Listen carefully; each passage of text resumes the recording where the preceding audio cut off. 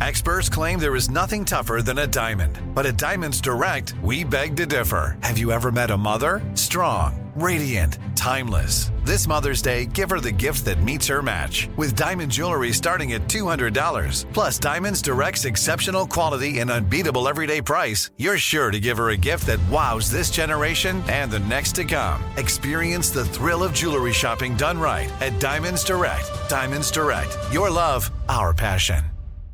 You know you've got a comeback in you. When you take the next step, you're going to make it count. For your career, for your family, for your life.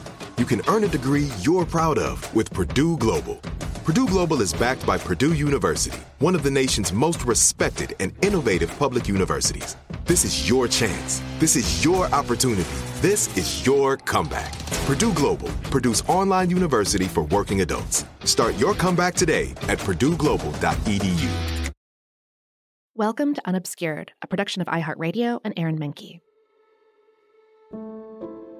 Dr. Joshua Sanborn is a historian of Russia in the 20th century. And if you want to understand World War I from a Russian perspective, you simply can't miss his books. If you've listened through this season of Unobscured, you already know what an expert he is on imperial state politics and the nasty mess the royal family found themselves in. But Dr. Sanborn's books and his conversation with this season's writer Carl Nellis cover so much more than that. His scholarship is a deep exploration of the connections between war and politics in the Romanov Empire and the way that the bloodshed rippled out across all of Russian society, from high to low. So it's a pleasure to offer you this conversation. But strap in, because this train moves at 100 miles an hour and we're headed for the Eastern Front of the Great War.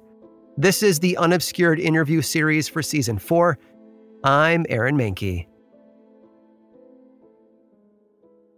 For Unobscured Podcast, I'm Carl Nellis, and I'm joined today by Dr. Joshua Sanborn. Dr. Sanborn is professor of history at Lafayette College in Easton, Pennsylvania.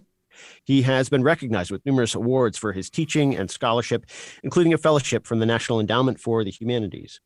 In 2003, he published Drafting the Russian Nation, Military Conscription, Total War, and Mass Politics, from 1905 to 1925. And more recently, he published Imperial Apocalypse, The Great War and the Destruction of the Russian Empire with Oxford University Press. Dr. Sanborn is fantastic. His writing is great. I hope you go out and check out his books if you're interested in really digging into the history of this period. It's fantastic to have you join us on Unobscured. Dr. Sanborn, welcome. Oh, it's great to be here. Thanks for inviting me. So let's start kind of from that general picture of your work, maybe with Imperial Apocalypse in particular, that you've written a fascinating book here on the internal dynamics of the late Russian Empire, especially the significance of the resistance to Russian control in the border countries, but all the ramifications of that as well. Can you say a few things about what brought you to this work in particular? Sure, yeah. As with many scholarly careers, it sort of follows a certain kind of trajectory. I got interested in Russia and in Russian history actually back in high school. I grew up at the very end of the Cold War. I was very interested in what was happening in terms of arms control, disarmament. I was very concerned about the way the world was headed and the possibility of nuclear war between the two superpowers. I was firmly convinced that better relations between the two countries were necessary. By the time I graduated college in 1991, the Soviet Union was ending. And so when I was in graduate school in the middle of the 1990s, that same conflict wasn't present, but I certainly had already caught the Russia bug. And I did have this interest in thinking about security and thinking about military affairs, not from the perspective of a military practitioner, of an officer or people that work in the Defense Department, say, but from the perspective of someone that wanted to look at military affairs through a broader lens, through social, political, or cultural lenses. So that's how I got onto the topic of military conscription. I have chapters in there not only about conscription itself, but also about women and women soldiers in World War I, about draft resistors and conscientious objectors. It allowed me to sort of think about a lot of the ways that nationhood was constructed through the performance of violence. And so that was what that book was about. And one of the things, as I was doing the research for that book, I realized that there was a real opening and a real potential to write a book about World War I. The centennial of World War I was coming up. I published this book on the 100th anniversary of the start of the war, and there were other historians, many other historians who were also developing projects at this time. And I began this project as sort of an investigation of life in frontline zones. I was really interested in the civilian experience, what happened to civilians that were living in these occupied territories, who were subject to deportations, millions of whom became refugees, were tossed back and forth between these empires, and had this really interesting political experience as nationalism really sort of grew in the period too. And so I moved from that to a larger conception of the war, not just as a lived experience, but also as this moment of decolonization, this moment where European empires were collapsing. The big land empires were collapsing, the German Empire, the Austro-Hungarian Empire, the Ottoman Empire, and the Russian Empire. And what relationship did the war have to that? In other words, was it just sort of the final blow, or was it something more substantial? And so that was what was beginning to govern the way I then structured and wrote the book. And if someone who is not a historian or is not a specialist was to pick up Imperial Apocalypse, what would you hope that they would take away from reading it? So if that was the idea coming in, what did you discover? What would you hope that a reader would come away thinking about the relationship between the end of European empires and world? Yeah, so in the first place, it was an attempt to give, especially English language readers, the possibility to learn more about what the war looked like from the Eastern Front. There have been many works actually written on the Eastern Front, but most of the ones that sort of had an ability to sort of look at the thing in the whole, many of those were quite dated back to the 1970s. And the archives had opened since then. There were a lot of new ways about thinking about Russian politics and the Russian Revolution. And so this is a relatively compact way for them to get to know what's going on the Eastern Front. So I talk about the political things that are going on. I talk about these social experiences, but I also talk about the military events. And all of these are tightly linked, as I try to show in the book, that you can't actually understand what's happening on the front without understanding what's happening in the home front, and vice versa. So that's the first thing, this sort of compact understanding of the Eastern Front in World War I. And the second thing is to understand this relationship between empires, wars, and revolutions. Empires are not just big states. They're states that are built around the principle of inequality, right? One political society is dominating other ones. And the metropolitan centers are privileged, whether you're in London or in St. Petersburg. And the colonial spaces are dominated, right? Whether you're in Ireland or in Poland, right? Those are places that you are not, sort of experiencing equality in the years building up to 1914. And this domination is enacted by the state. And so when wars weaken states, as they sometimes do, and they definitely did in Eastern Europe at this time, you get opportunities for different kinds of political futures, including social revolutions, which we see in the period, but also nationalist bids for independence. Would you briefly describe the role in that imperial context that autocracy played in Russian life, and maybe in Russian life and consciousness, or, kind of a cultural history approach to it, at the end of the 1800s into the early 1900s? How would you characterize the relationship between the czars and the people they ruled? And this is a little curveball maybe on the question that I handed you, but would you want to make a distinction between the relationship between the czars and the people in the center of Russia and the czars and the people elsewhere? Yeah. No, this is a surprisingly difficult question to answer. Actually, it's hard to know what the relationship between the Tsar and the people were. In large part, I mean, if you were right, there are no surveys, there are no polls, there's no way to really get at this question. And so much of what we have is the representation of the autocracy itself for how it wanted that relationship to be, how it wanted it to look. And they had a lot of resources in order to sort of have that happen. Indeed, in the years building up to World War I, there are a series of celebrations that sort of they heightened this. They were intended to heighten this bond between the monarch and the people, and these build up to the tercentenary, the 300th anniversary of the Romanov dynasty itself in 1913. And so they have big celebrations that always are trying to stress this bond between the Tsar and the people. And generations actually of historians have sort of accepted this in a lot of ways. Have accepted this notion that there was this thing called popular monarchism, where the peasants, they loved the Tsar. They might not like their landlord, but they loved their Tsar. The Tsar represented Russia for them, and there's just not a lot of evidence to support that. There's not a lot of evidence to suggest that it wasn't there either, other than what actually ends up happening in the war. And so my argument ultimately is that when you see this revolt against the Tsar, you start to get these signals, and indeed these had been building for years, that peasants these farmers, Russian farmers throughout the empire, are not satisfied with the Tsar. Do not look at him as a little god. Do not look at him as their little father. And so it's kind of hard to know that. Now, the relationship between the Tsar and ethnic Russians and those on the periphery, that is certainly different, and that's going to vary widely depending on where in the Russian Empire you are.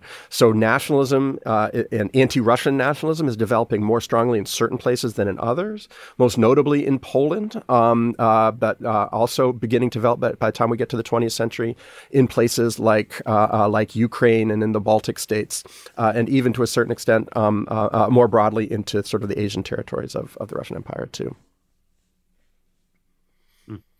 And I guess, just finally, I guess if I were to characterize this relationship, I think the thing we have to remember is that this relationship is distant. The Tsar always wanted to see this as an intimate relationship, but it was a distant one. Most people, of course, never saw the Tsar.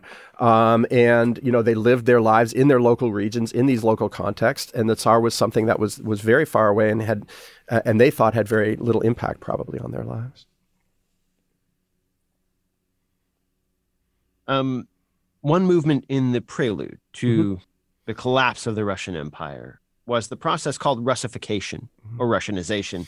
You write that it entailed assaults on churches, language, schools, at the precise moment when the great reforms from the 1860s were creating conditions in which the social basis of nationalism could develop. Would you give us kind of a brief overview of Russification? Its relationship to nationalism, maybe, and especially beyond the metropole of the Russian Empire. Yeah, sure. The first thing we have to keep in mind is that the Russian Empire was created before nations were born, including the Russian nation. So nationalism is a fairly late development historically, not just in Russia, but everywhere. We can see its early growth among elite educated populations in the 17th and 18th century, but it's not really until the late 18th century, and especially in the 19th century, that it begins to take off in Europe and the Americas. And of course, the Romanov dynasty had been founded in the 17th century. And in the 19th century, it's at the same time that we're seeing not only the great reforms in Russia, which are intended to sort of create a more modern empire, but we see mass industrialization. We see the beginning of mass politics in Russia, and certainly its wide expansion elsewhere in Europe. We see mass education take root, huge strides in literacy and the ability of people to be reading newspaper articles about what's going on. Now, the political power of nationalism, including its ability to mobilize much stronger armed forces, was evident quite quickly to politicians. And so you have all of these pre-national multi-ethnic states, the Habsburg Empire, the Romanov dynasty, the Ottoman Empire, all of them are trying to nationalize themselves over the course of the 19th century. And so their problem is, in a multi-ethnic state, as all of them are, as Russia certainly is, they either have to figure out how to fashion a multi-ethnic national project, that is to say, a nation that is not founded on a single ethnicity, or to engage in building ethnic nationalism. In fact, Russia tried to do both, but it was this latter project, defending the idea that the Russian Empire was for the benefit of ethnic Russians and could be defined by Russian characteristics in terms of language and church, that caused the problems of Russification. So in concrete terms, what Russification is an attempt to limit, let's say, Polish participation in politics, to forbid the publishing of Ukrainian language texts, to ensure that local schools, these new schools that are building, are being taught in Russian with a Russian with Russian curriculum, basically, right? So that's on a concrete level. What's happening is they're going into these regions and saying, no, you have to go to a Russian language school. No, the Orthodox Church is the preferred church, not Catholicism or Lutheranism as it is for many of the populations, especially in the west of the empire, or Islam in large swaths of Asia. They're going into all these regions and they're saying, no, this is the Russian Empire, and you have to learn Russianness. And you can see why imperial administrators might want to say, okay, well, look, Ukrainian nationalism is a problem we have to figure out. Let's solve it by teaching all these Ukrainian kids Russian history and the Russian language, and maybe we'll sort of forestall it. But in fact, it was the opposite that took place. At the very moment, like people before the 19th century didn't think of themselves as Ukrainians. They didn't think of themselves as Russians. They thought of themselves as peasants or as Christians, but they didn't have these strong ethnic identifications that linked them to these political projects. So at the very moment they're learning about this, the earliest political experiences is one of imperial oppression, basically. And so this helps to generate these ethnic nationalists on the periphery. They had long tried to say, hey, you guys are all Ukrainians. And the Ukrainians would be like, I don't know, I'm kind of a peasant. I'm kind of a Christian. And now they're coming along, and now they finally have the proof. They're like, see, you're Ukrainians. The state is punishing you for being a Ukrainian. Now they say, oh, yeah, now I see what you mean. Like, I can't go to the church I want to go to. My kids are speaking some weird language when they come home from school with a weird accent, right? Like, all of that becomes much more concrete for them. And so as a result, Russification, which is intended to limit the spread of ethnic nationalism, actually helps to develop it, especially in these Western borderlands, Poland, Ukraine, Lithuania, Latvia, Estonia. This is where a lot of the Russification is happening and where you see this huge surge in nationalism at the end of the 19th century. And you write, this is later on in your work, especially in 1916, about events in Central Asia. Mm-hmm. Do we know much about how Siberia experienced Russification? Yeah, so Siberia is an interesting case. And, what had happened over the course of conquest in Siberia from the 16th into the 17th centuries, basically, is that there had been especially in the north, the further north you went, they tended to be very small communities that got conquered and sort of incorporated into the Russian Empire, and also settled by ethnic Slavs. Again, there wasn't a strong sense of. There were a lot of sort of people we would now call ethnic Ukrainians who are doing this colonizing work out in Siberia and elsewhere.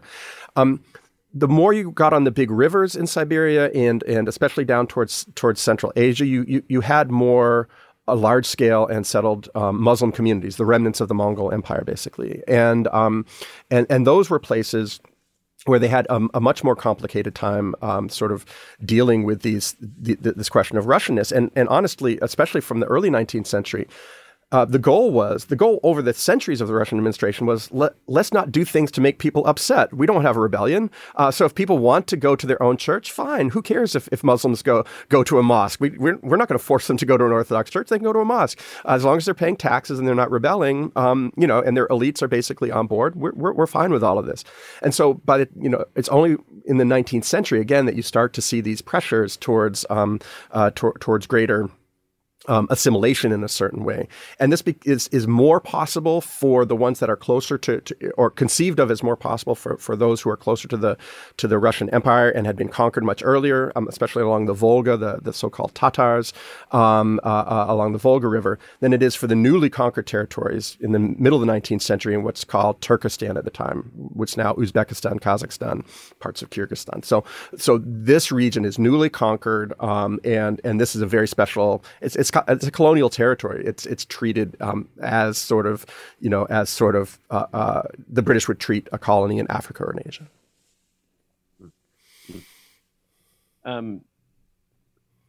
So starting to look in a little more detail toward war and revolution again, would you say a few words about how the 1904 Russo-Japanese War and the revolution of 1905, well, in your book, you say it transformed the international balance of power. Mm-hmm. And we, when we're talking about World War I, when we're talking about the downfall of Russia, we have to understand the Russo-Japanese War and what changed in Russian life and governance in 1905. Mm-hmm. Can you talk about how those things were linked and what happened beyond the borders then of Russia? Right. Yeah, so the Russo-Japanese War happens at let me start with the international question first. It happens at a very volatile moment internationally. You're in the midst of this huge arms race, which is going to culminate in World War I. The rise of new powers challenging sort of the preeminence, let's say, of especially of the British Empire. The story of sort of the German challenge to the British Empire is well known, and we're fully in the midst of that by 1904 and 1905. But also you're seeing emerging powers elsewhere in the world, most notably Japan, which is striving to be sort of the first non-European member of the Club of Great Powers. At this stage, they're not quite there. They have established dominance in East Asia. In 1895, they won a war against China, and the Qing Empire is certainly in the midst of fading, on the verge of collapse, which we'll do in a couple of years. And so Japan is clearly the most significant power, and they want to be recognized as such. And what happens as China becomes a target of global imperial control, you start to have the push for concessions, not only among the British, who had had concessions for a while, but also among the Russians. The Americans now are trying to take part in this scramble for China. Japan is really trying to assert itself as a regional power and hopefully as a global power, and this the European powers are generally unwilling to do this, and Russia is, for a variety of reasons, especially unwilling to do this. And part of this has to do with Nicholas himself. He had done a tour before he became Tsar, when he had Tsarevich into Asia, had traveled through Japan, held a series of quite openly racist views towards the Japanese, and did not want to think about the Japanese as a potential imperial threat to Russian imperial power. And this leads to a series of diplomatic incidents and then finally to a surprise attack by the Japanese in 1904 upon the Russian Pacific Fleet in Port Arthur. And this results in a disastrous war for Russia. They have three main naval fleets in the Pacific, in the Baltic, and in the Black Sea. They lose two of them. The third one is bottled up in the Black Sea because they can't get through the straits. But their Pacific fleet is sunk basically at the beginning of the war. They send their Baltic fleet all the way around the world. The Japanese sink it too in the Straits of Tsushima, and they lose all the major land battles. And so it's a complete disaster. And what it triggers is this mass mobilization, not only for the military, but also a kind of a political mobilization at the same moment you have a political crisis in 1905. So it leads to helps lead to revolutionary events. Those have also, social revolution has been developing on its own track, basically, in Russia at the same time, from the 1860s onward. And so you have the culmination of this political mobilization around social issues, especially with the rise of important Marxist parties.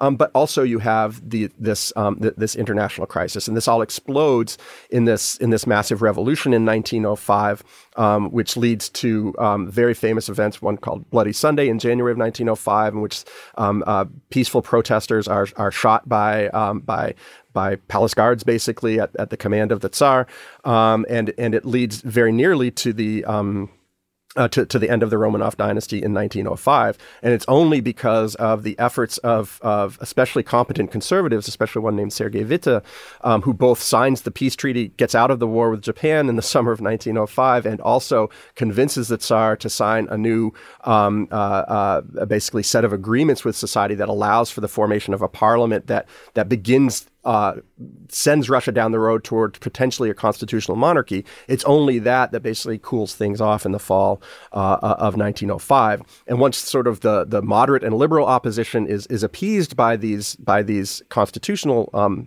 quasi-constitutional measures, then they can go after the left wing in earnestness. And this is what Pyotr Stolypin, who will eventually become prime minister, becomes famous for, is sort of helping to lead this repression against left-wing groups who do not want to see peace in 1905. Within Russia, you write that year and those events that you just talked about flipped a switch in Russian politics. And you've started to describe a little bit about what those things were. Could you just give a little bit more of a sense, maybe from the lived perspective or however you want to take it, what it felt like to live in Russia at that time before the establishment of the Duma and then after? Yeah. Obviously, like you said, Nicholas and the government felt like they were making huge concessions, and maybe there were others who experienced a big shift. Mm-hmm. What did it feel like? Yeah. No, it's a very important moment because, look, the Romanov dynasty and the Tsarist autocracy, these were non-mobilizational conservative regimes. That is to say, they did not want people, even their supporters, out on the streets, right? Their idea of what a public should do is that it should be quiet and satisfied. They did not want large numbers of people out on the streets organizing for them. They didn't want political parties, even right-wing political parties.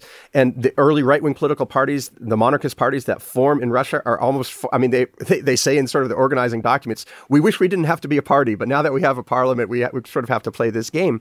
And this is very important to understand because it's so different from 20th century politics, right?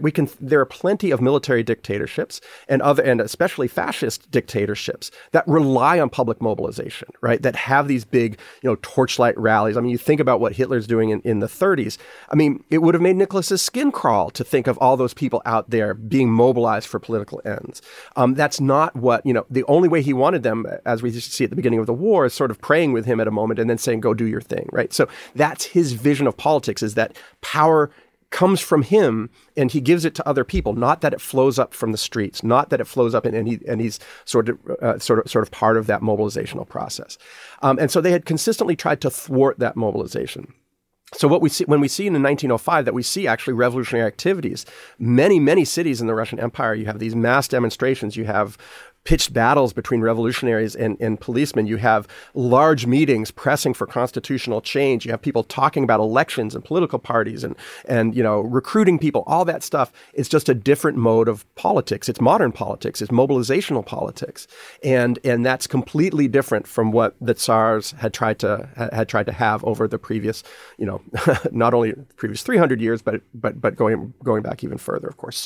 So that's the switch that gets flipped. Now we're in an era of mobilizational politics. And that's really going to inform what happens in World War I, because immediately upon the declaration of war, most of the Tsar's people, led by military men who had been pushing for a mobilizational structure for years, for reasons I can go into if you'd like, but they had really wanted this sort of active mobilization and enthusiasm on the part of the population.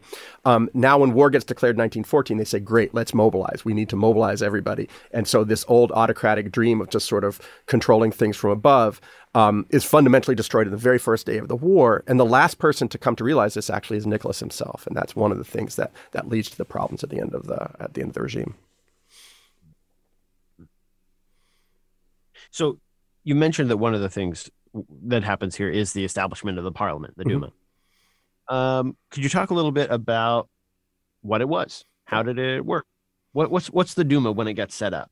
Yeah, it's a very troubled early history in particular because, again, not only Nicholas, but many in the administration sort of have this belief that at heart, most people want to be good subjects of the Tsar. They're going to want to vote for parties that are supportive of them, that the people are behind them. In other words, that's what they want to believe. And there's just all these rabble-rousing revolutionaries out there. There's a lot of anti-Semitism, so they're saying, all these rabble-rousing Jewish revolutionaries out there. And once the true Russian people have their voice, they're going to vote for us. They're still a little worried about it. They don't like city dwellers very much, and so they create this system in which more power is given basically to rural areas, and those rural areas are also dominated by the nobility, by landowners. It's not one person, one vote. You vote in a certain curia in which, let's say the peasants in a region get one representative and the nobles in a region get one representative. Well, there's 95% peasants and 5% nobles, and so it's not an equal sort of relationship there. And so you end up with many, many more nobles. And there's also an upper house of parliament that is half of it is appointed by the Tsar, and the other half is based on sort of jobs that are also basically highly sort of Tsarist driven. So a guaranteed conservative upper house and pro-monarchist upper house as well. with all of that said, they get the first Duma elections, and the people vote for moderate or left-wing parties overwhelmingly. And you have this huge conflict over basic things like land reform. And land reform obviously is just sort of code for saying we're going to take the land from the landowners and give it to the peasants that are working it. So the landowners hate that idea, but the Duma wants to do it. So they disband the first Duma. The second Duma, they do the same thing. It doesn't get much better, even though they try to ban many of the parties this time in the second Duma. And that also doesn't work. And so it's only with the third Duma, and this again is something that Pyotr Stolypin accomplishes in 1907. He says, okay, we're going to switch the electoral system even more. We're going to weight it even more in favor of people that we know are going to vote for us. And then they get, even then, it's sort of a moderate system, sort of it's moderates that are at the heart of that system. And left-wing parties are almost complete, but not completely, but almost completely marginalized. And right-wing parties get much more voice in both the third and the fourth Dumas. And those again are going to last all the way. The fourth Duma is the one that is going to be in place throughout the war. Well, and this speaks really to what you were saying earlier about not knowing what the people actually thought of the Tsar. That when you finally get elections, the Duma ends up looking like people who want to take land away from the established country. Yeah, 100%. When you ask people, do you want rich people to continue to run the land, or do you want to farm your own land? It's not unclear what they're going to vote for. So they're definitely anti-monarchist at that point. Let's talk a little bit more about Stolypin. Mm-hmm. You and other historians have talked about him as the most important political figure of this period. Who was he, and what was his role in governing the Russian Empire at this point? Yeah, I mean, Stolypin is a really interesting figure. A lot of people end up becoming bureaucrats over the course of the Russian Empire of varying levels of talent, because this was not, no system is a pure meritocracy, but the Russian imperial bureaucracy definitely wasn't. Connections played a large role. Whether, you sucked up to the Tsar enough played a large role. All of these things over time meant that you had quite a hodgepodge of abilities. In that spectrum, Stolypin was unusually talented, unusually competent, and this helped account for his importance in the short period, 4 or 5 years, in which he's prime minister in this quasi-constitutional system. He's assassinated in 1911, and I'll talk about that in just a second. He comes from the imperial borderlands. He has in Lithuania and Belarus, he has positions as he sort of moves around the sort of system by which bureaucrats sort of move from post to post. But he's actually in Russia, in Saratov, in the 1905 revolution, and he again distinguishes himself in 1905, not only by sort of competence, but also his brutality against left-wing revolutionaries. And so it's going to be this mix for him of on the one hand, being sort of a competent bureaucrat, but also his reputation as being especially anti-left-wing and willing to use force against them, that is going to endear him in a certain way to the administration and briefly to the Tsar himself, and this is going to allow him the ability to try to put forward reforms in the period from 1907 to 1911. Which are really quite important ones. Stolypin, at the end of the day, is a Russian nationalist, and nationalism is a mass mobilizational structure of the kind that I talked about before. So Stolypin is trying to figure out how can we incorporate nationalism into this empire, make it more participatory, but also not completely alienate all the non-Russians. It's a really difficult task, but he knows, and he's a modern politician. He builds, he solicits interest groups. He makes sure he has their support at various times for particular programs and not others. So, he's trying to play this politics all the time, both with the Duma and with other people within the Tsarist administration. So, for instance, their educational reforms, he's moving towards the idea of universal mass education. His most famous one is an agricultural reform in which he wants to break up the Russian commune and build a system of basically independent family farmers, sort of like the American Midwest in a certain way, and break up the old Russian commune as a way of sort of stimulating agricultural capitalism and strengthening Russians.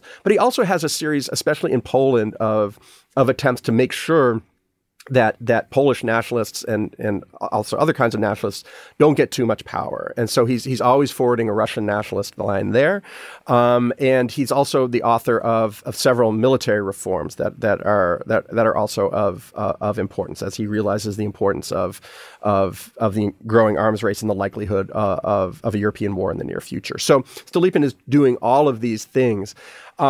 And he has already earned the hatred of the left, but he's also now earning the displeasure of the Tsar and many conservatives, because he is pushing quite a different system than the one that they are imagining.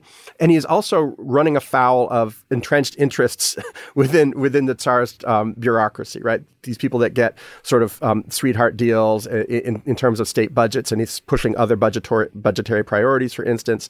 And so he begins to be seen as this sort of as an outsider who's causing more trouble than is necessary. And so he's already lost the faith of the Tsar by the time that he's assassinated in Kiev at an opera house in Kiev in 1911.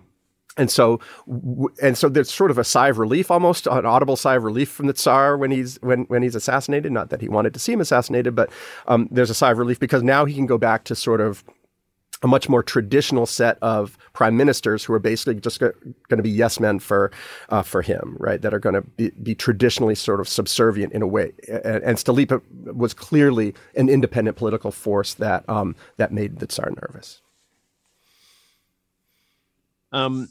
So you mentioned that Stolypin's attempts not to alienate, non-ethnic Russians, to think about how to keep the periphery functioning without revolution bubbling up. That's contrasted with what Nicholas and Alexander thought of the territories at the center of their vast domain, right?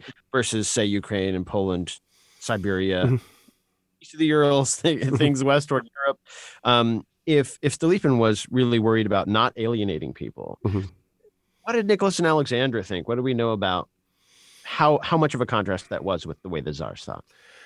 Yeah, Nicholas and Alexander didn't want to alienate people either. But again, in this traditional view, people should just be loyal subjects of their monarch, regardless of what ethnicity they were. And sort of organizing the monarchy around a national basis was kind of problematic for them in some ways. I mean, in sort of racial terms, the racial ethnic terms, which people were increasingly using now by the early 20th century, over the course of the 19th and 20th century, much of the Romanov family was German. Virtually all of the Tsars over the course of the 19th century had chosen brides from the German principalities and then from Germany itself, and so many of them had German mothers. And this had been going back for generations. And this was starting to become a problem for them, right? Alexander would eventually be criticized for being pro-German because she had this German background. But it's not the way that earlier dynasties thought. Of course, you would marry someone from another. You wouldn't marry one of your own princes or princesses because that would just complicate your domestic affairs. You find royalty or elsewhere. That's where you're going to find your bride if you're the heir to the throne. So it wasn't a problem, but increasingly it is becoming a problem. And so again, you're seeing this distinction as Nicholas and Alexandra think about Poland and Ukraine. They think, well, the Poles should be grateful to us. We're saving them from the Germans, and the Armenians and the Georgians should be happy that they're not overrun by Turks, and Ukrainians, in their view, are just sort of Russians with a weird accent, like that. That was sort of their view of the world, and the notion that these, that there might be legitimate, in certain senses, national movements that you had to deal with as a politician in the way that Stolypin was dealing with them was problematic for them. So again, these are, and again, it's not as if Stolypin was giving a lot of concessions. His famous slogan was that you need to build a great Russia. This was going to be a Russian empire with Russianness at its center, but again, with an administrative awareness that other political forces were out there that needed to be dealt with. You mentioned earlier the tercentenary celebrations for the Romanov. Can you say a few more things about that? What did they think they were doing with that? Yeah. How significant did they think it was? But what did they actually signal to the various factions in Russian life at the time, whether we're talking about peasants or administrators or regional, or the people in their court internationally? How significant were the tercentenary celebrations to the various parties of it? Yeah, I think it was an attempt, as I sort of mentioned earlier, it was an attempt to have their vision, their narrative of the relationship of the Tsar and the people, one that they believed in themselves, be enacted for them in front of them. And when much of this happened, there's a great article by a historian named Richard Wortman called "Invisible Threads" about these celebrations, in particular about the Tsar's visit to Kostroma, a city not too far from Moscow, in which you have these big celebrations and the nobility welcome you, and there's crowds of cheering peasants. This is exactly what Nicholas wanted to see, and he's able to convince himself that this is the political reality. And so it's dangerous in a certain way, right? When you start using your own product, but he had always sort of used his own product, right? He was always imbuing himself with this notion that he was a popular Russian Tsar, and that Tsars don't get their authority by being voted or surveyed, but it's just this mystical thing. You're born with it, and then the peasants recognize it, and it helps to reinforce that. Now there is, Wortman also points out in this article, that there are those that are critical of this and saying, you need to have a more complicated sense of what politics actually looks like if you're going to understand this, because many people are not happy with this. Indeed, some of the nobility boycott the visit. They're not really visible to him at that moment because, there are big problems and sort of having these big parades is not solving them. And there's a point when King Haakon of Norway, who of course was a relative, all those related to each other. This was reported widely in the U.S. press at the time, and I just found it so fascinating that one of his royal relatives was saying, if you want to stave off real trouble, he's thinking revolution, you've got to let Poland have independence. You've got to let the little Russians, Ukraine, have independence, and you've got to institute these reforms. How would Nicholas have received something like that? I mean, we kind of know he did nothing along those lines. So we kind of know how he received them, but it would be great to have you just say, how would Nicholas have received that from another monarch who's telling him, hey, institute some democratic reforms? Yeah. It's important to understand that when 1914 comes along, you're already having sort of a early crest of this decolonizing process. You're seeing it already in the Balkans. There are two Balkan wars that precede World War I, and you see the Ottoman Empire being pushed out, not only and not in favor of other empires, but in favor of new nationalizing states like Serbia and Bulgaria. You're seeing the same thing in Britain. The Home Rule debate over Ireland is feverish in the months leading up to 1914. And this is the kind of thing that was being proposed. And I think this is what Haakon is saying too, right? Give Home Rule, not necessarily independence to Poland and Ukraine, but Home Rule to them and try to make some concessions to have something other than sort of a completely Russian-dominated state. Give some voice to your constituents. And this fell on welcome ears, not among the Tsar and his family, but among others in the Russian political system who did see this as, and especially for centrists and left-wing centrists, the Cadet Party, the Constitutional Democratic Party, this was their vision. They're pushing what that would eventually call federalism, a federal solution to empire, which is to say, okay, we realize that people don't like the empire because Russia has dominated all of you. But what if we had a multi-ethnic state in which everybody had sort of regional representation and authority within their own regions, some sort of federal solution? And this becomes the dream of many who don't want to give up on the idea of a large Russian state, but want to acknowledge that there are legitimate political demands by other ethnic groups within the state. And that's kind of the direction that I think Haakon is suggesting. And again, that's not something that Nicholas is inclined to want to do. The difficulty is that Nicholas himself, starting in 1914, begins to play a much larger role in developing ethnopolitics, to encouraging the idea that you should mobilize around your ethnicity. And so he tries to do some of that in the midst of the war as well. So, and this is the toxic combination that explodes over the course of the war. Could you say a few more words on that toxic combination? What's going through and why is it so bad? Yeah. So the first thing many of these empires do, they're bordering each other, right? Many of them have the same ethnic groups on either side of the, let's take Ukrainians, for instance. There are Ukrainians in the Austro-Hungarian Empire. There are Ukrainians in the Russian Empire. There are Poles in the German Empire. There are Poles in the Austro-Hungarian Empire. There are Poles in the Russian Empire. So the first thing they think of is, okay, let's leverage this nationalism. Let's try to defeat our enemy by leading to revolution. So we're going to try to encourage Poles in the Russian Empire to push for independence if you're in Germany, and vice versa. The Germans tried to convince Islamic leaders all over the world that they need to launch a jihad against the British and Russian empires. That doesn't go anywhere, really. But the idea is, let's stimulate nationalism, ethno-nationalism, as a way of undermining empire. The problem is, of course, you are also in a multi-ethnic empire. And the Poles are also living in Germany. So like, if you're going to have an independent Poland, you're also, and the other side is also doing that, right? So POW camps get aligned around ethnic groups, and you send them back into their countries to try to be subversives. And so all of them mobilize nationalism, and it helped. I mean, nationalism grows immensely over the course of the war, and all of these empires collapse at the end of the war, and they helped it happen because this is the explosive combination. Because they had to mobilize, and because they thought that nationalism was the most powerful mobilizational tool, they encouraged nationalism, which is anti-imperial at its core, and that helps break all these empires apart.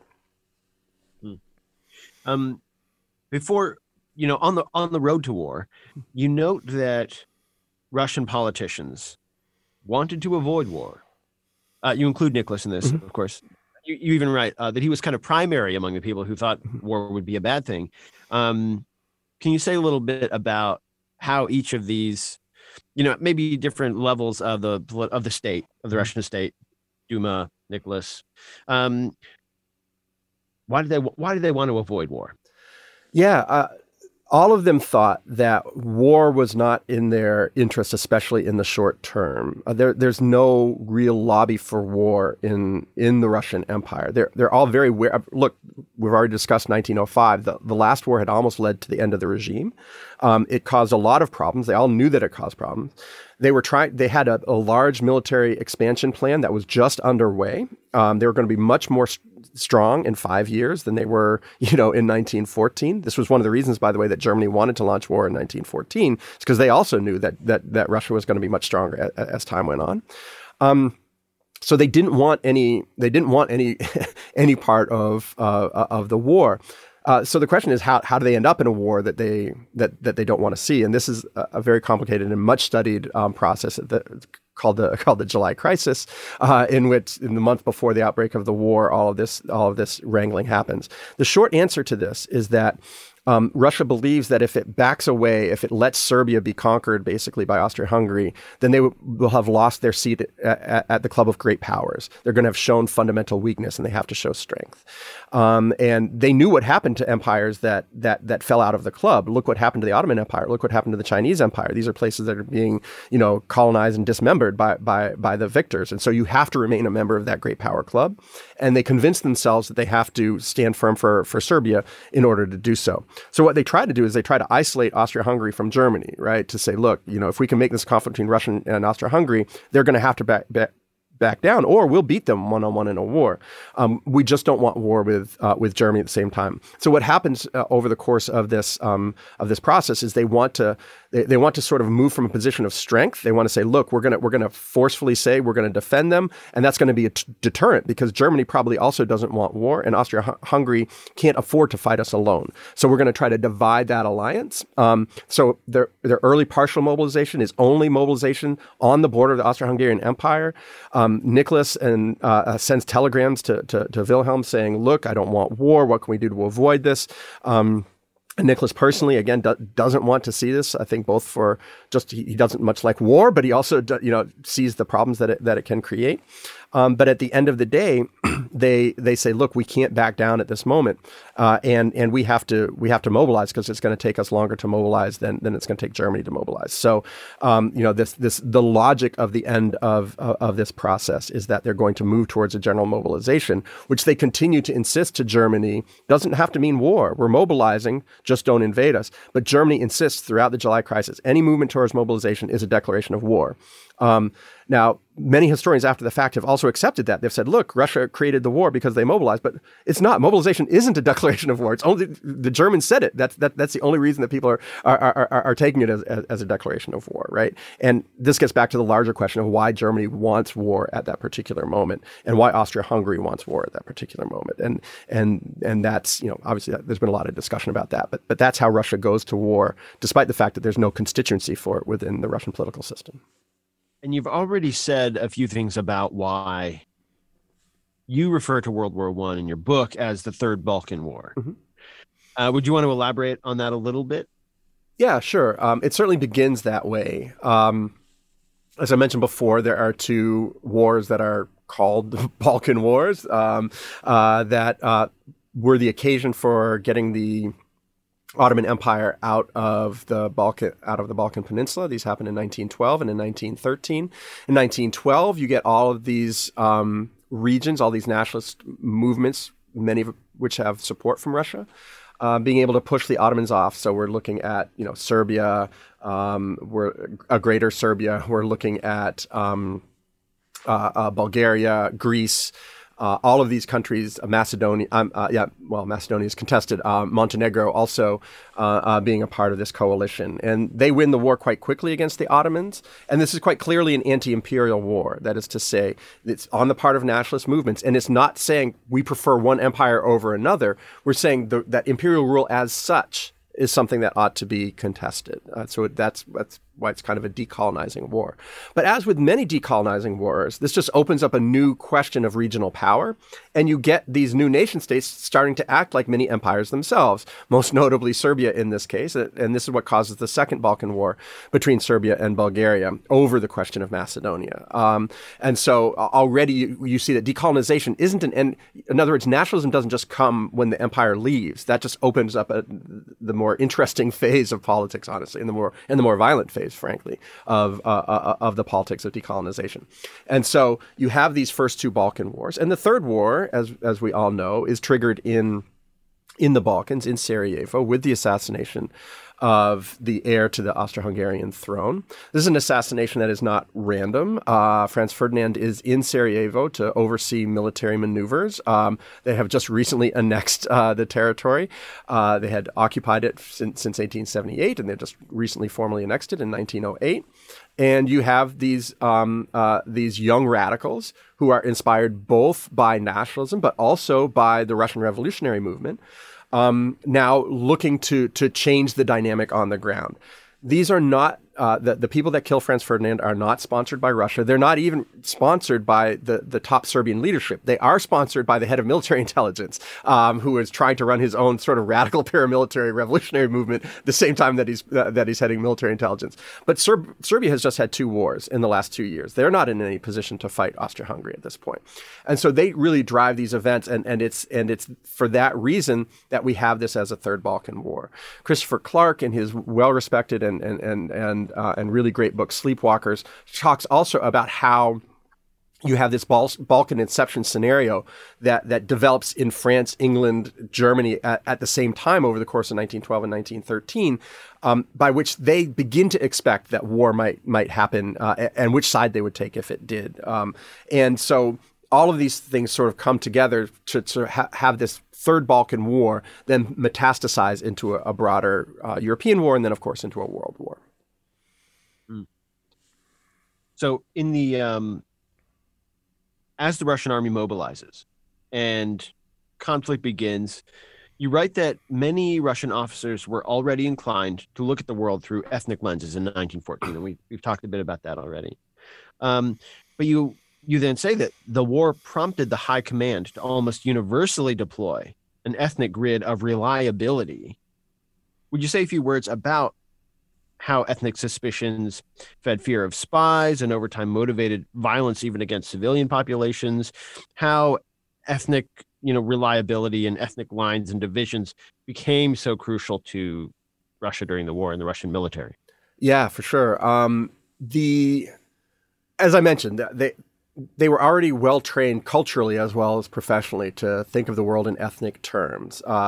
Virtually all of them were anti-Semitic. That is to say, they held a wide range of beliefs about what Jews believed, what Jews did, and especially how Jews thought about the army.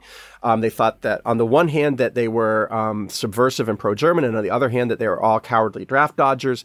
So they had this wide-ranging and very toxic view of Jews in the region, and they believed, not completely unreasonably, that ethnic Germans, there were plenty of ethnic Germans living in the Russian borderlands, were going to be sympathetic to the German armies that were moving in. By the same token, their pan-Slavism inclined them to think that at the end of the day, the Poles would rather be part of Russia than part of Austria-Hungary or Germany. This was not true for the most case, but most of them believed it. And so what they end up doing is, this was a lot of the archival work I did, was looking through sort of cases of purported espionage in these frontline zones in the first couple of years of the war. They go through, and counterintelligence agents, they will go through and they'll arrest all of the Jews, they'll deport all the Germans, and then they'll be surprised that there are still spies there because the Germans, Austro-Hungarians, they're sending Poles, but they're also just hiring local Russians. They're, the espionage is not being conducted solely on ethnic terms, but that's the sort of grid of reliability that I'm talking about here. So when the Russian army moves into these territories, and remember, many of these territories are on the Russian side of the border, but you now have this massive amount of troops coming in there, and they need to requisition goods, they need to make sure there's no rebellions, they need to make sure there's no espionage. They start basically engaging in ethnopolitics. And this ranges from, suspicion to deportation to executions. Your political stance is assumed to be flowing from your ethnic belonging. So let's talk a little more about anti-German sentiment. How widespread was it, say, in 1915? Mm-hmm. Yeah, anti-German sentiment really develops, it has a history already before the war. The German communities in the Russian Empire, many of them were, they retained their Germanness. They lived in their own villages, and they were often quite prosperous. They're stretched out across the Volga River. There's many of them in Ukraine. And also there are many German businessmen basically in the big cities who control a lot of control a lot of finance and control a lot of manufacturing, honestly, in the big cities in the Russian Empire too. So there's already sort of this potential for social antagonism by ethnic Russians who say, why are these guys making all the money in our country when we're not able to? Why are they dominating us? This is the propaganda theme is German dominance. How do we undo German dominance in our country? And this is going to get linked, as I said before, to Alexandra eventually, because of her German upbringing. But it has its roots much deeper in these social antagonisms. Now, when war gets declared and you have a massive propaganda campaign unleashed all across Europe to sort of demonize your enemies, the same thing happens in Russia. And there are good reasons why anti-Germanism is going to spread quite quickly in the borderlands. The Germans do come in, and in a couple of notorious incidents, as they had in Belgium, they raze towns, they execute civilians, they do a lot of brutal things, and this leads to rumors of German bestiality, basically spreading throughout the big cities in the empire too. This is going to culminate at the very beginning of the big Russian defeats in 1915. In a series of pogroms in Moscow in particular, in which not only German but virtually all or many foreign stores are attacked as part of by popular mobs and looted by virtue of being German, and the state then moves to also sequester this property or seize land and factories and such from German speakers, and especially from people who remain German citizens. 1915 is also when we see a retreat from Poland by the Russian military. Can you talk a little bit about that, and who was taking responsibility for strategic decisions during 1915? Yeah, so when the war begins, Nicholas considers briefly going to the front as commander-in-chief himself. There had been a long tradition of thinking about the autocrat as the military leader of the country. But there was also a tradition, most notably in the Napoleonic Wars, of delegating most of the command authority, or nearly all the command authority, to professional generals. And so he's persuaded at that point to appoint a commander-in-chief. He appoints his relative, the Grand Duke Nikolai Nikolaevich, who had had a military career, who then assembles a staff, most notably his chief of staff, a guy named General Yanushkevich. And they are the head of the so-called Stavka or Supreme Headquarters, but there's significant influence also for front commanders and individual army commanders. It's a huge army, and each front has several armies under it, and then each of those commanders are also going to have significant authority. But ultimately, it's going to be Grand Duke Nikolaevich and his chief of staff Yanushkevich. This retreat happened. And much of the reason for this retreat has to do with mismanagement on the part of General Headquarters. It begins near the north end of the Carpathian Mountains, near the Polish towns of Gorlice and Tarnów. But then it's going to spread all the way first, actually, kind of through Ukraine before you have the big blow into sort of Congress Poland or the Russian Kingdom of Poland later on in the summer of 1915. And the basic problem is they're not able to mobilize reserves to patch the holes in the line that get blown apart in a couple of these battles. This is a consistent problem in World War I for all armies, which is that most of them believe that you have to gather these enormous amounts of shells and break a hole in the enemy's line and then break through and force a retreat that way. But the problem is once you consolidate all of that, they can see you doing that. And when you start bombarding, they know where you're going to hit it and they retreat from it. And then you break through the lines. And then the reserves come up to push you back. So it's quite frequently the case, actually, on all fronts that the first line of trenches is taken by enemies. This notion that they never get across no man's land is simply not true. But the problem is that reserves are usually deployed with sufficient skill that you're unable to develop that breakthrough into something more strategically meaningful. And the difference in 1915 is that the Russians mismanage those reserves and they are able to achieve this breakthrough.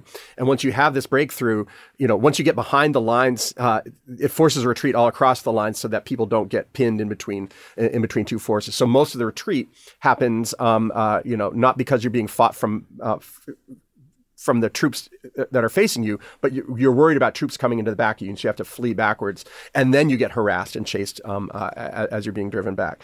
And it's called the Great Retreat in Russia. They basically abandon all of Poland, much of Ukraine, much of Lithuania, much of Belarus. It's an enormous retreat. It's the most significant offensive in the European theater, really throughout the war. I mean, you can make a case for 1918 and what happens on the Western Front, but that actually is less territory than you're seeing here in 1915. And you write that this is also the real fracture of the imperial political system that occurs during the summer of 1915. What were those events that, so if 1905 is when that mass politics, that switch is flipped, but here's where we see the real fracture of empire. What was it that happened here? So in 1914, when the war is declared, there's an agreement made by virtually all political parties, excluding the far, far left, like the Bolsheviks, excluding them, but virtually everyone else enter what they call a sacred union. They say, okay, we're going to quit politics, we're going to disband the Duma, we're going to let the Tsarist government run the war, and we'll get back to our political questions when the fighting's done. But we're going to let the Tsar fight and run this war effort, and his administration fight and run the war effort. In the space of less than a year, they've run it into the ground. There are massive problems with supplies. There's massive problems with treating wounded soldiers. You have this huge retreat. You have the encirclement of the Second Army in 1914 and the suicide of its commander. I mean, it's just a disaster. The Tsarist administration has demonstrated that it's incapable of effectively running this war effort. And that's... that problem means the end of the sacred union. People, as patriots, have to say, look, we can't just sit here and watch this happen anymore. We have to get involved. We have to do something. And they do this in a wide variety of ways, from forming, sort of relief agencies to building hospitals to a wide variety of ways. But they also do it politically. They start to say, okay, we need to get more involved politically. We have to have discussions between the Tsar and his administration and these other public figures, especially those prominent figures, centrist figures in the Duma, who can bring the country along, and we can maybe start to repair some of the damage that's done. And so this is the movement that happens over the course of the summer. At the same time, you're starting to see a reinvigoration of the strike wave. Strikes had basically ceased in 1914. Labor unrest had basically ceased, but now in 1915, you're starting to see a number of big strikes again. Many of them are being shot at by policemen. So you're starting to see that social unrest building again. And you get what gets called the progressive bloc that is supposed to sort of help the Tsarist administration sort of jointly now run the war effort. And what happens in 1915 is this progressive bloc gets built from, again, on a spectrum from the left to the conservative right. And they say, okay, we're going to do this. And at the last minute, the Tsar backs out and says, no, this is an abrogation of constitutional power. I'm going to disband the Duma. I'm going to fire most of my ministers, and I'm going to run this war effort, and I'm going to go to the front personally to do it. So he completely rejects this political effort to work together. And now the people on the outside are left basically saying, okay, what can we do to try to save our country? And that's the story of the next sort of year and a half is, how do they continue to try to run the government? How do they continue to try to help refugees, while at the same time saying, look, we're not going to solve this problem until we get rid of the autocracy. And it's in October of 1915, after all of these events, that Nicholas writes to Stanley Washburn, we have no public opinion in Russia. And you've already talked a little bit about his kind of rejection of ground up politics and the way that he thinks politics should run. But, so I've asked you here to describe what he meant by that, but you've kind of already given us a picture. Maybe instead, how could he still think this? After this summer, after so much clear popular opposition, whether it's strikers, whether it's, political parties opposing him and his rule, how can he still think this way? Yeah, I mean, the capacity for self-deception among humans is quite high. It's and this again, for him to recognize that that politics in Russia was modern politics, that you do have things like coalescing public opinion, that you do have pressure groups, that you do have constituencies, rather than a passive population that you run by divine right, it is fundamentally something that, if he were to accept that, it would mean he would have to accept that he's not a legitimate Tsar. He's not a legitimate leader. And he's unwilling to do that. And he doesn't understand it, right? Earlier in this conversation with Washburn, Washburn is expressing his regret over American politics. And he says, Nicholas sort of blinks and looks at him and says, I don't understand anything about your politics. So, he doesn't understand how electoral politics really work, even though he's had the Duma over the last, he doesn't understand about sort of why Wilson is in trouble or not in trouble. Like, all of that stuff is just, he just says, I don't understand it. It's not the way that that he thinks about politics. So, and that's what he means by no public opinion. It's not that people don't have opinions. He knows people have opinions. But that there's no consolidation of this in a way that would represent the national will, right? That's what public opinion really means. And this is the distinction that begins to happen, is that the Tsar believes that he, by definition, represents the nation. And what's happening over the course of the war is that Russians are understanding, no, our national interest, our national identity, our national community is defined by us. It's not defined by the Tsar. And in fact, the Tsar is alien to that and working against its best interests. And when that finally gets realized, that, of course, makes it untenable for the Tsar to continue. So you say Nicholas disbands the Duma at the time. Mm-hmm. This wasn't the first time, right? How is Nicholas thinking about the Duma, relating to it? If he's saying, well, there's no public opinion, he also, kind of functionally says, there's no Duma either. I'm just going to run this war. Can you say a little bit more about how Nicholas dealt with the Duma and political functionaries below him? Yeah. I mean, fundamentally, the way he does it is by having his prime minister deal with it and his other ministers deal with it. He doesn't want to appear before the Duma. When he does, he normally insults them, and there's sort of bad relations. And so he wants to have as little to do with them as possible. Even the ones, the centrist ones, guys like Alexander Guchkov, who are basically working to try to stabilize the system. He dislikes them personally. He doesn't want to have anything really to do with them. And so he kind of insists that his ministers do that work. And that's one of the problems in 1915 is that the ministers have done that work, and all but one of them basically agrees that, we have to work together with them. And so 1916, the Duma is going to meet a couple more times briefly early in the year, and then in a very explosive session late in the year in November leading up to December, that they're going to sort of force their way back onto the agenda. And so Nicholas contents himself with thinking, okay, well, I'm going to be at the front. He's actually not doing a lot of the military leadership at that point. That's his chief of staff, a guy named Mikhail Alexeyev, who's doing most of that work. And frankly, most of the political work in the country is being done outside of the formal government itself. That is to say, if you're asking who's providing food to refugees, who's building hospitals for soldiers, it's actually not the government anymore. It's these public organizations that are doing a lot of this work. And so politics has moved out of the state and into these sort of parastatal organizations. You write that one concrete outcome of the offensives of 1916 was that progressive projects for social renovation and mobilization could be married to political demands for dictatorship. Would you say a few more words on that? Yeah. There's this, what I'm trying to describe in that chapter is the development of a kind of technocratic progressivism. That is to say, this is not that progressivism defined by expertise, that you're going to achieve progressive goals by having experts determine how to run an education system or a healthcare system or military system for that matter, right? So you don't need necessarily to deal with the messy politics of mass politics and elections and all those sorts of things. And so you're seeing these efforts to say, okay, we know best how to fix this war effort because we're experts, we're government experts, we're scientists, we're whatever.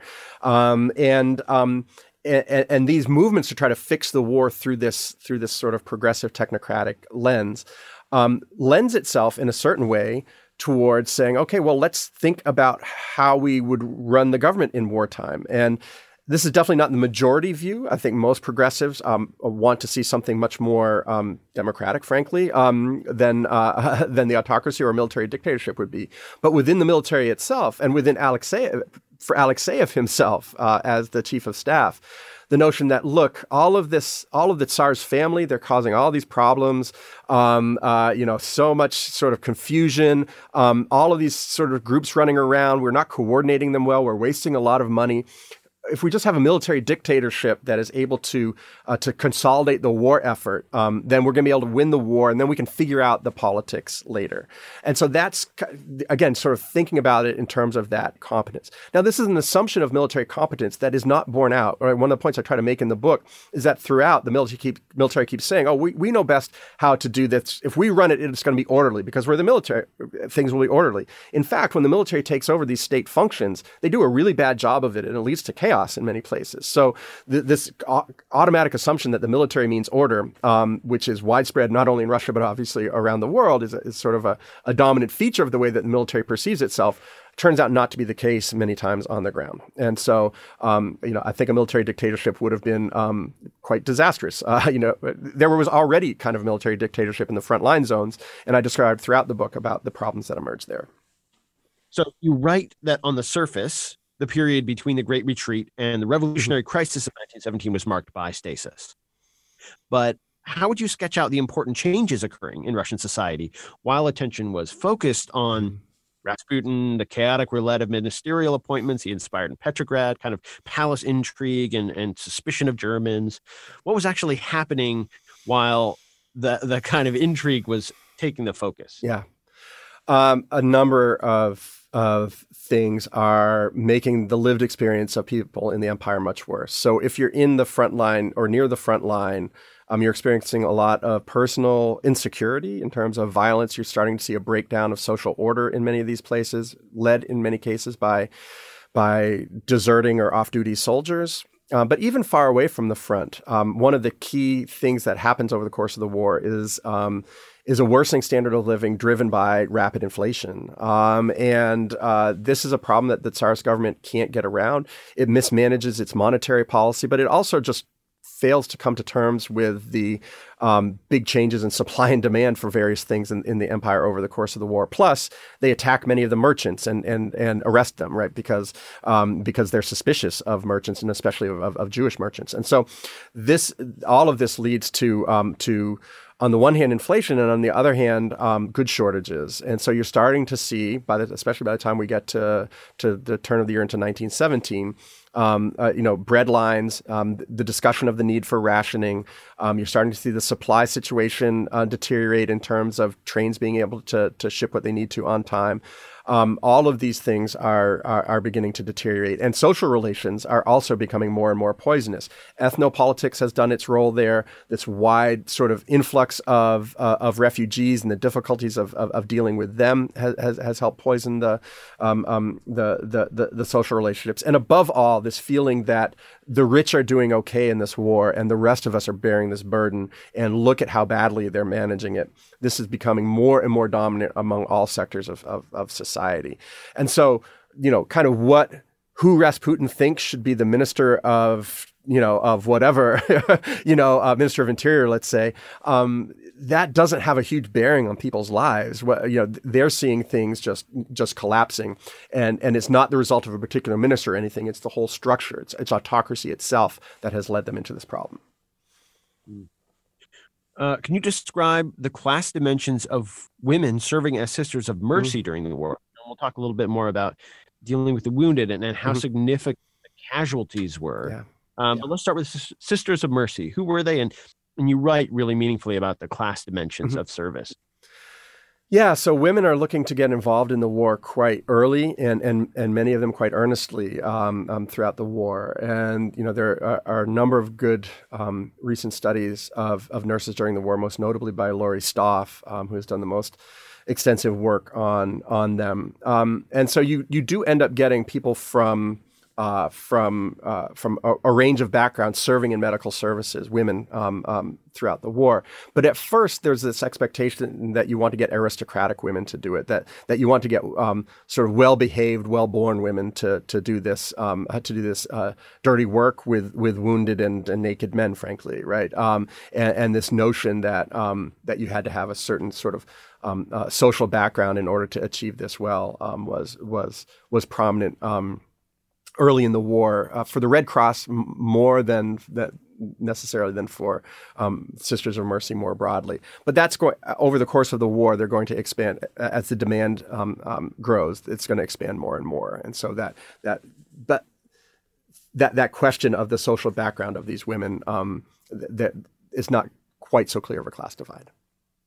In the first 2 years of the war, more than 2.8 million men are wounded on the Russian side. 2.5 million of them require hospitalization.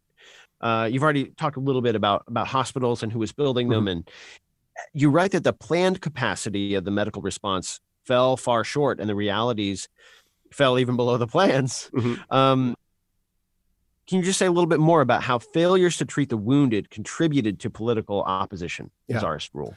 Yeah, and this was enormously widespread. What happens at the beginning of the war, the scale of casualties surprises everyone. It shouldn't have surprised the Russians as much as it did. There were quite large casualties in the Russo-Japanese War. They knew what industrialized warfare could do, but still, it was at a scale that they should have planned for more. But the fact was that again, the Tsarist administration was incapable of getting the job done. The structure didn't allow them to do it. The finances didn't allow them to do it. And as a result, they just didn't have hospital beds at the beginning of the war. You had trains filled with wounded and dying men that were going nowhere, basically. There was no place for them to unload their human cargoes. And this creates an immediate crisis. And, up to the very highest levels, the royal family itself is besieged with complaints by, aristocratic kids are dying in these train cars too. It's not just lower class people. And so people are complaining quite vociferously quite early, and they still can't quite get it together. And this is when you get this public effort by the Union of Towns and Union of Cities. These are, again, sort of public organizations. Think about them maybe as sort of NGOs or charitable organizations, something like that. They're the ones that run these fund drives. They have these, they go around and people collect money to build a hospital, and they're the ones that generate all these extra beds and indeed these extra hospital trains. And that's one of the things that gives them sort of prestige moving forward. And indeed, the very first sort of head of the provisional government after the Tsar abdicates is the head of this Union of Towns and Cities because he has this political weight as a result of these efforts during the war. You've already said a little bit about food scarcity, food supply, breadlines, and how that kind of put pressure on the Tsarist government. So we can kind of step by that. But would you briefly sketch for us the events that finally did lead the Tsar to step down? Yeah.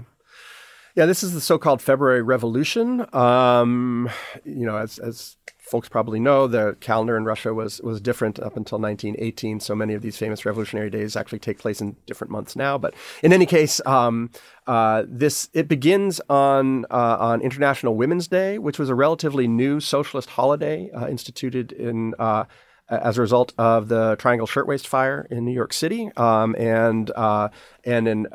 again, driven by socialist parties and by labor movements as a way to sort of recognize women within the socialist movement.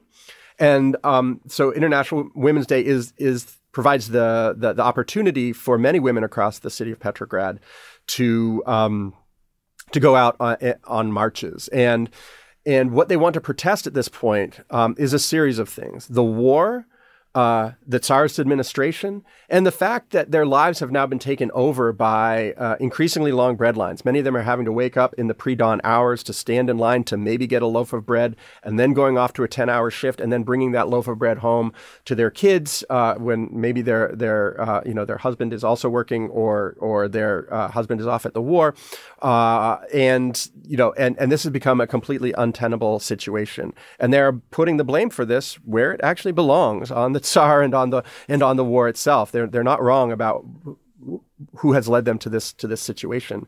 And so you actually have marches of working class women in the working class districts. You have marches of middle class women in the more middle class districts of the city. But it's the one in the working class districts that gets the most weight, because they ask big groups of workers from defense factories to join them. And when the defense factories also go out on strike and join them, it becomes a crisis for the police in Petrograd.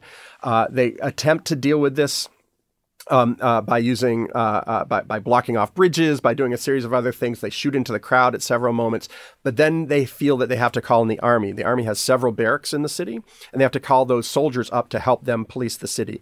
And when they do that, it turns out that the soldiers are on the side of the protesters. You have mass mutinies among the soldiers in the Petrograd garrison. They drive the police away. The police throw away their uniforms. They flee on trains. They hide. They break open the jails. They start burning court records. All this stuff is happening. The Tsar orders troops to be sent from the front to put down the rebellion in the city. And the first groups of those, when they arrive in the outskirts, the commanders quickly realize that if they send troops into the city, those troops are also going to rebel, and then they're going to have a real problem on their hands. So they start to withdraw. And when they withdraw from those suburbs, the high command, the Tsar is also coming back to this suburb town where his family is living, Tsarskie Selo, and they put his train on a siding in a city called Pskov, and they convince him that he has to abdicate. So it's at the final end of the day, it's his generals that tell him he can no longer continue, and that he has to find and they have to find a way forward to fight the war to a victorious conclusion without him. They think about abdicating in favor of his sickly son. That turns out not to be feasible. Then in favor of his brother, who wisely says, "This is not a job I particularly want at this moment." And so at the end of the day, he abdicates in favor of no one. And there's, in an autocratic system, there's no system in place to sort of ensure that a non-monarch takes place. The only group that has been elected nationwide at that point is the Duma, and they form what they call a provisional committee and eventually a provisional government that says, okay, we're gonna hold power until we can have a constituent assembly, that is to say, kind of a constitutional convention. Maybe we should wait to do that till the end of the war.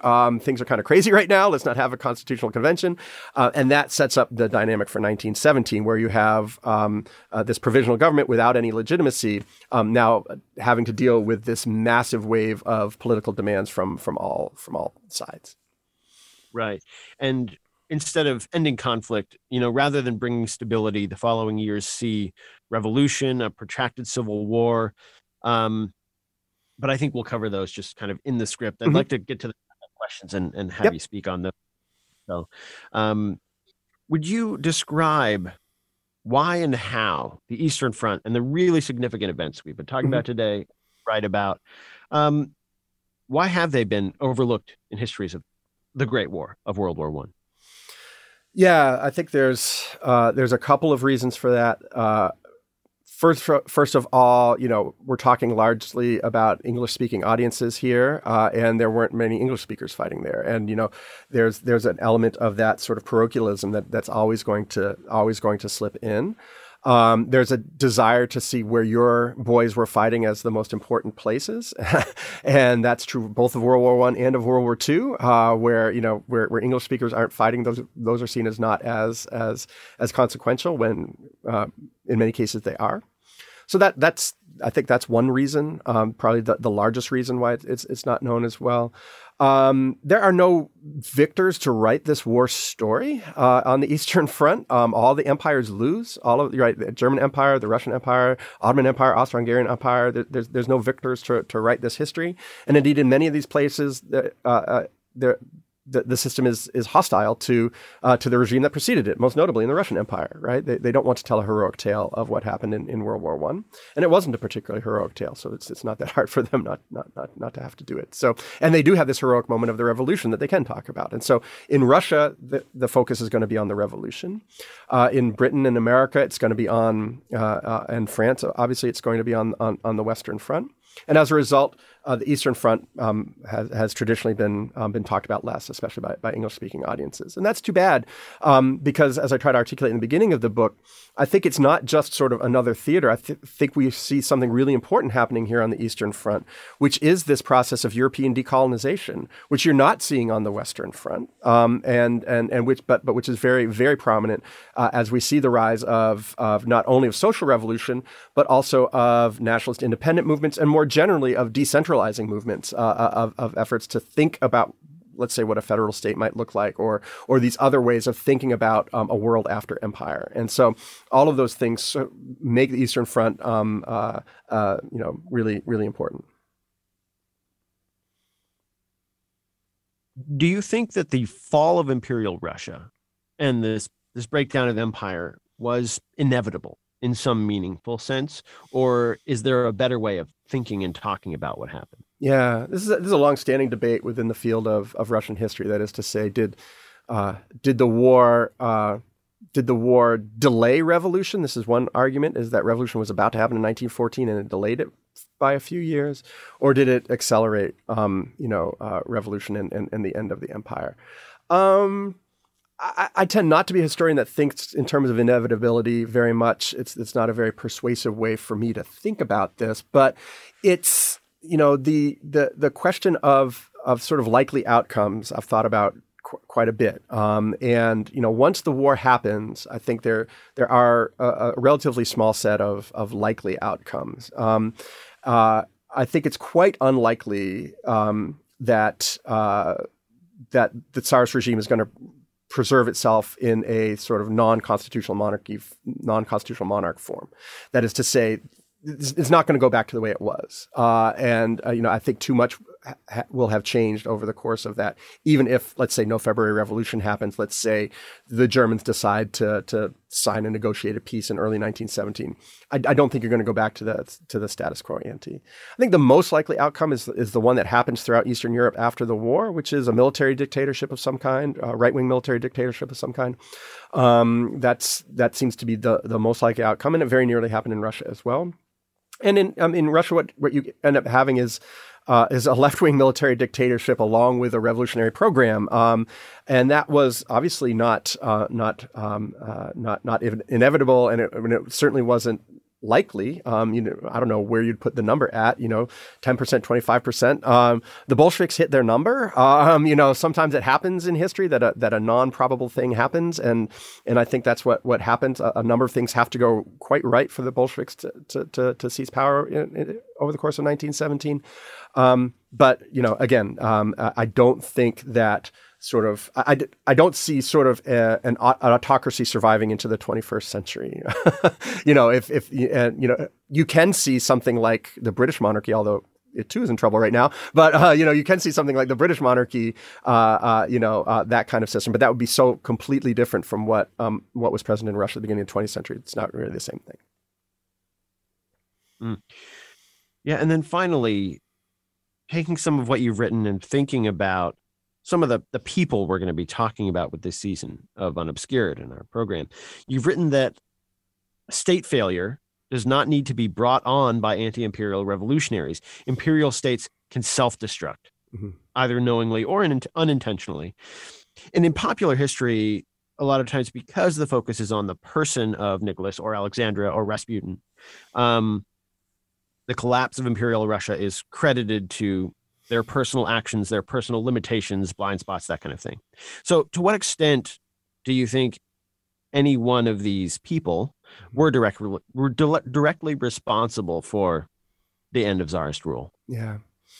Yeah, when I wrote that line, I guess I have two quick answers to that. So when I wrote that line, what I was thinking about actually was the institution of martial law at the beginning of the war, which I think breaks the back of imperial governance in the borderlands. So that's what the first couple chapters of the book are about. What happens when you take these experienced imperial administrators and you remove them, or they remove themselves, they flee in many cases, and you replace them with completely inept, basically, military officers to try to govern these territories. And what you end up with is economic disaster, ethnic deportations. You get a whole series of really terrible things that undermines society and state in these regions. And so that's the process of imperial self-destruction I'm talking about. This sort of modus vivendi, even if it was an unpleasant one for Poles and Ukrainians, they were prepared to live with it for the long term. Many of them were talking about living with it for the long term in 1913. And that was no longer the case by the time you get to 1915. And that's largely the result of a series of really bad mistakes that are driven from above. Now, Nicholas makes those decisions. He's not the only one making those decisions about martial law, for instance. Now, the question of sort of how important the royal family and Rasputin is, I don't see that. I mean, they certainly have importance. That is to say that Nicholas, at the end of the day, does make these decisions. And the decisions he makes quite frequently are ones that are going to lead them down the road to disaster. A better monarch, a monarch that, let's say, had if Stolypin isn't assassinated or Witte isn't, you can think of a series of quite talented Russian politicians who might have helped prevent this situation from getting to where it did. Nicholas is responsible for not allowing that to happen, for not promoting that from happening. I think the criticisms of Alexandra and then by extension Rasputin, a lot of it is wrapped up in quite I don't know the best way to put it. I mean, a lot of it is wrapped up, obviously, in anti-Germanism. A lot of it is wrapped up in sexism, obviously. That's a lot of the criticism that's happening for them. But it also doesn't reflect the fact that I talked about before, which is that the decisions they're making in 1906, after Nicholas leaves for the front in 1916, let's say, they're not that consequential. I don't think it actually matters that much who the Minister of Interior or Minister of Communications is, right? I just don't think it matters too much. Most of the actual work that's being done is being done by people that they don't have control over, especially in the military. And so, I don't see them as that important. Now, in terms of the loss of public faith on the part of the Petersburg elite, which is something important, the faith of your political elite is something important in a political system. It's obvious that they have an effect on that. So for sure, they have an influence on that. And that's why that's why it's conservatives and ultra right-wing people that assassinate Rasputin, right? Is because they're the ones that are most affected by this, right? It's not left-wing terrorists that assassinate Rasputin, right? He's irrelevant to them, It's the right wing and the political elite that is most consumed by him. But to take a brief counterfactual, maybe, if Rasputin never existed, does the Russian Empire collapse as it does? And I think yes. I don't think even the timing is shifted by that. So it's hard for me to see that he has sort of a large macro effect, even if his micro effect on the way that people discuss the revolution and the collapse of the empire is quite large, both at the time and then afterwards, because he's an interesting, salacious and controversial figure. It's understandable why people want to read about him, want to talk about him, both at the time and now. Beautiful. That's great. That lines right up with the thesis All right, statement. good. Good.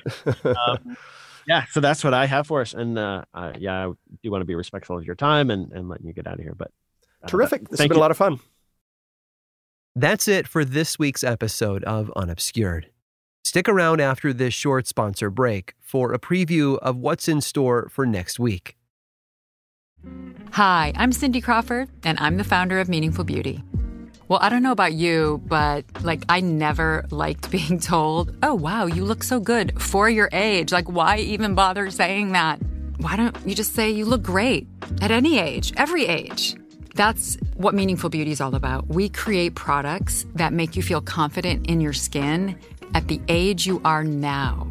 Meaningful Beauty. Beautiful skin at every age. Learn more at meaningfulbeauty.com. Hey everyone, it's Ted from Consumer Cellular, the guy in the orange sweater, and this is your wake-up call. If you're paying too much for wireless service, you don't have to keep having that nightmare. Consumer Cellular has the same fast, reliable coverage as the leading carriers for less. And for a limited time, new customers receive their second month free when they sign up and use promo code MONTHFREE by May 31st. So why keep spending more than you have to? Seriously, wake up and call 1-888-FREEDOM or visit consumercellular.com. Taxes, fees, and other third-party charges will apply. See website for additional details. When I went away and looked and honed in and focused on the very end of their lives, i.e. pretty much from when they were imprisoned at the Alexander Palace, and then I honed it in even closer to the last 2 weeks of their lives in Ekaterinburg in the Apatiev house, I suddenly realized there was a really interesting and exciting scenario there that had never been explored, which was looking at the family really close up. How were they? What was going through their minds? How did they deal with captivity? What were the tensions being trapped in a house in Western Siberia, knowing that probably the writing was on the wall?